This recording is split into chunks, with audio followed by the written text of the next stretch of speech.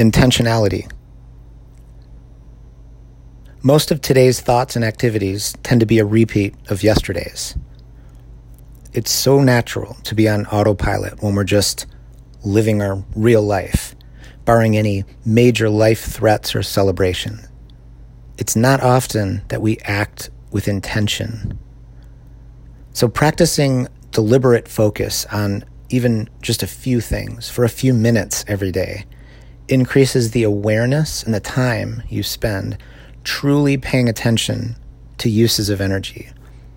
And by energy, I don't mean anything mystical or magical. I simply mean being deliberate and present. Taste your food when you eat. Pray when you're praying. Feel your muscles when you walk. Connect with loved ones when you're with them. Work when you're working and play when you're playing.